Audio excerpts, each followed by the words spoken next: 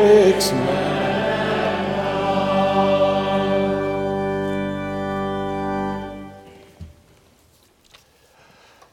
Grace, mercy, and peace to each one of you from God our Father and from our Lord and Savior Jesus Christ. Would you please bow your head with me? Heavenly Father, we know that you've promised that when your word goes forth, it will not return to you void. So we pray this morning that that promise would hold forth in our own hearts. And we ask it in Jesus' name. Amen. Please be seated. If you've been keeping up with the chapel services this week, you'll remember that we've been talking about mediators and priests. And, well, priests are mediators, actually, and the Jewish high priest was considered to be the holiest person in the kingdom. He wore special clothes. Actually, he was instructed in what to wear by God's law itself. He had special laws that applied only to him. He had a special hat that he wore to keep his hair from showing. And he had a special job to do that partly was to oversee the daily operations of the temple and oversee the dozens and dozens of other priests who worked in the temple, offering sacrifices and doing what other daily duties that they had. But his most important duty, the single most important thing he did, was to go once a year into what was called the Holy of Holies, or the Most Holy Place, a special chamber there in the temple where the Ark of the Covenant rested and where God dwelt, sort of in a tangible way, you might say, with his people there. And the priest would go into that place once a year carrying a bowl of blood from a sacrificial animal. On this day, that was called the Day of the Atonement, he would get up early, and before he went to the most holy place, he would first sacrifice a bull. Sacrifice a bull for his own sins and the sins of his family. Jewish tradition has it. And then after that was done, he would sacrifice a goat.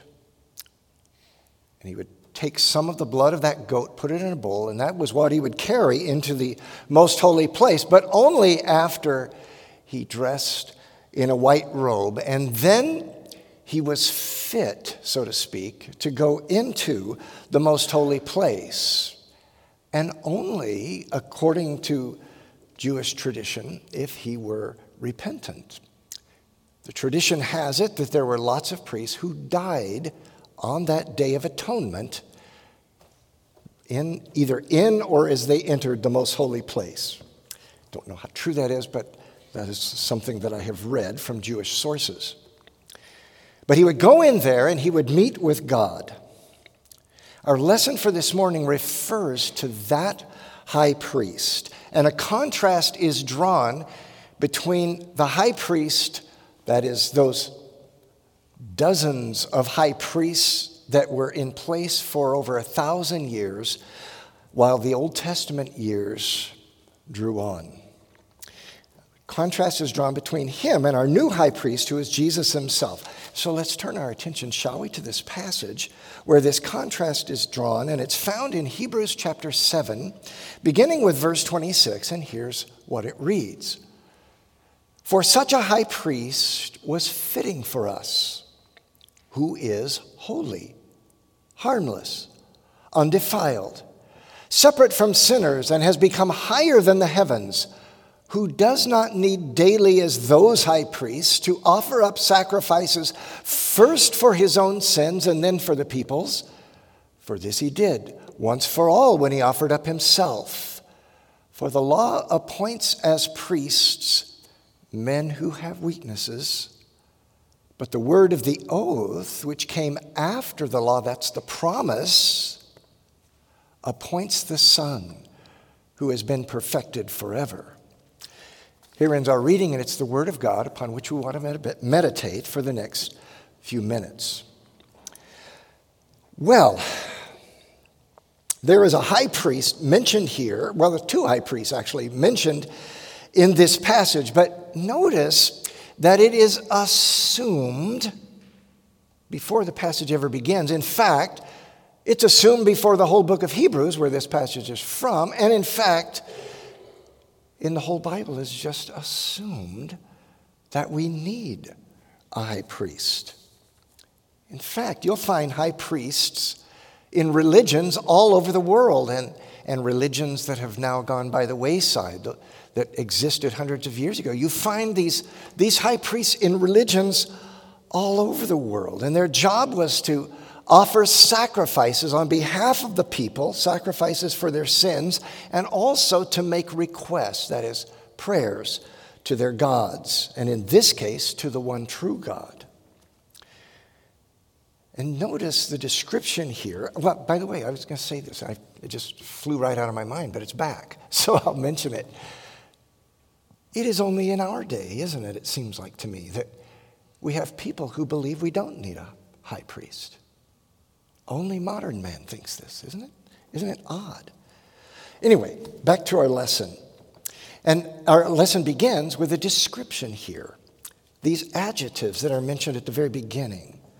And let's read those again. This is what the high priest, let me say it another way. Let me just say it the way it says it. The high priest that is fitting for us, that is the one we really need. It's not the one the Jews had, but it's the one they really needed, and the one we need is what? Holy, harmless, undefiled, separate from sinners, and has become higher than the heavens. In other words, we need someone who is holy enough to be able to walk into the throne room of God himself and make the sacrifice there for us. That's what we need. That's the kind we need. Holy, harmless, undefiled. And when the author is writing these adjectives, now he's making a contrast. The contrast is between the kinds of high priests they had for over 1,000 years and the new high priest, which was Jesus. But by contrast, these adjectives also apply to us. But by contrast, for example, let me ask the question, are you holy? Are you undefiled? Are you harmless? We like to think of ourselves as pretty harmless. We don't hurt people, do we? And yet the words of our mouths often harm people. Separate from sinners. By the way, I thought that the Bible said that Jesus ate and drank with sinners. What does this mean? Separate from sinners. How can he eat and drink with sinners if he's sit at table with them, talk with them, walk with them, if he is separate from sinners? Well, doesn't mean he's locally separated from sinners. What it means is that this is a category distinction. He is in a distinct category from sinners. He's not in the same category that we are. We're in the category with sinners. He's in a different category, right? We have category distinctions all the time that we make.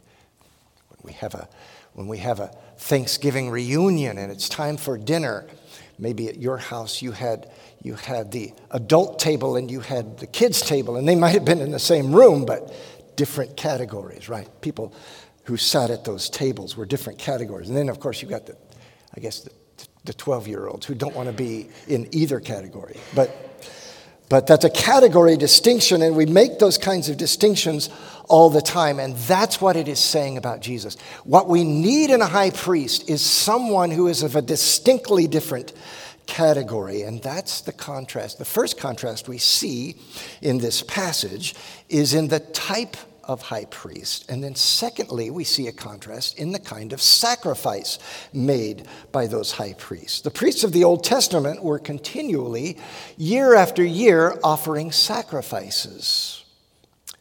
First for their own sins, it says, and then for the people's. But then notice, Jesus doesn't need to do that. In fact, that is the very issue that is contrasted here. It says he does not daily. need to offer sacrifices, first for himself and then for the people. Now, why not? Well, because the sacrifice he made of himself was different than the sacrifice. Another category distinction, isn't it? Was different than the sacrifice made by those first high priests. Those were sacrifices of bulls and goats. And the Bible says this, that the blood of bulls and goats could never really take away sins. They were offered to point people to the real sacrifice that would be made one day when Jesus would come. And once he was come, there is no more need for sacrifice. Now, why? Well, because his sacrifice was not finite like those. Priest offers a sacrifice and people sin the next day, they got to have another sacrifice. Because the sacrifice of bulls and goats, those are finite. What we need is an infinite sacrifice. And it just so happens that Jesus was God. And he could make an infinite sacrifice for our sins, and that's what he did. And that takes away the sin of the world. I would be remiss, I think, if I did not make a word of application here. And that is this. The blood of bulls and goats could never really take away sins. And neither can your sacrifices. You know? Sometimes you get the idea, you feel guilty about something and you just feel like, well, geesh, I acted in a horrible manner yesterday. I'm just gonna be the best I can be today, and tomorrow, and the next day, and eventually, maybe if I do that long enough, I'll make up for it. Or maybe if I apologize to God 1,000 times for that one sin that lies heavy on my heart, if I apologize 1,000 times, that'll be enough. You know, you don't have to do that. Your sacrifices won't take away your sin. Jesus already has. And his blood is already in the throne room pleading on your behalf. It already covers your sins. When the Bible says that his Son cleanses us from all sin, it is a fact. And so instead of apologizing to God 1,000 times for a sin, why not apologize once, confess it to him, and then thank him 1,000 times that he's taken it away? Would you please bow your head with me now? Gracious God, you have caused your beloved Son to take our nature upon himself and then sacrifice himself that he might pay the price for our sins. Mercifully grant us a believing knowledge of this so that we may follow the example that he has given to us and be made partakers of the benefits of his sacred passion and death. Through the same, your beloved Jesus, our Lord, who lives and reigns with you in the Holy Spirit, one true God, now and forever. Amen.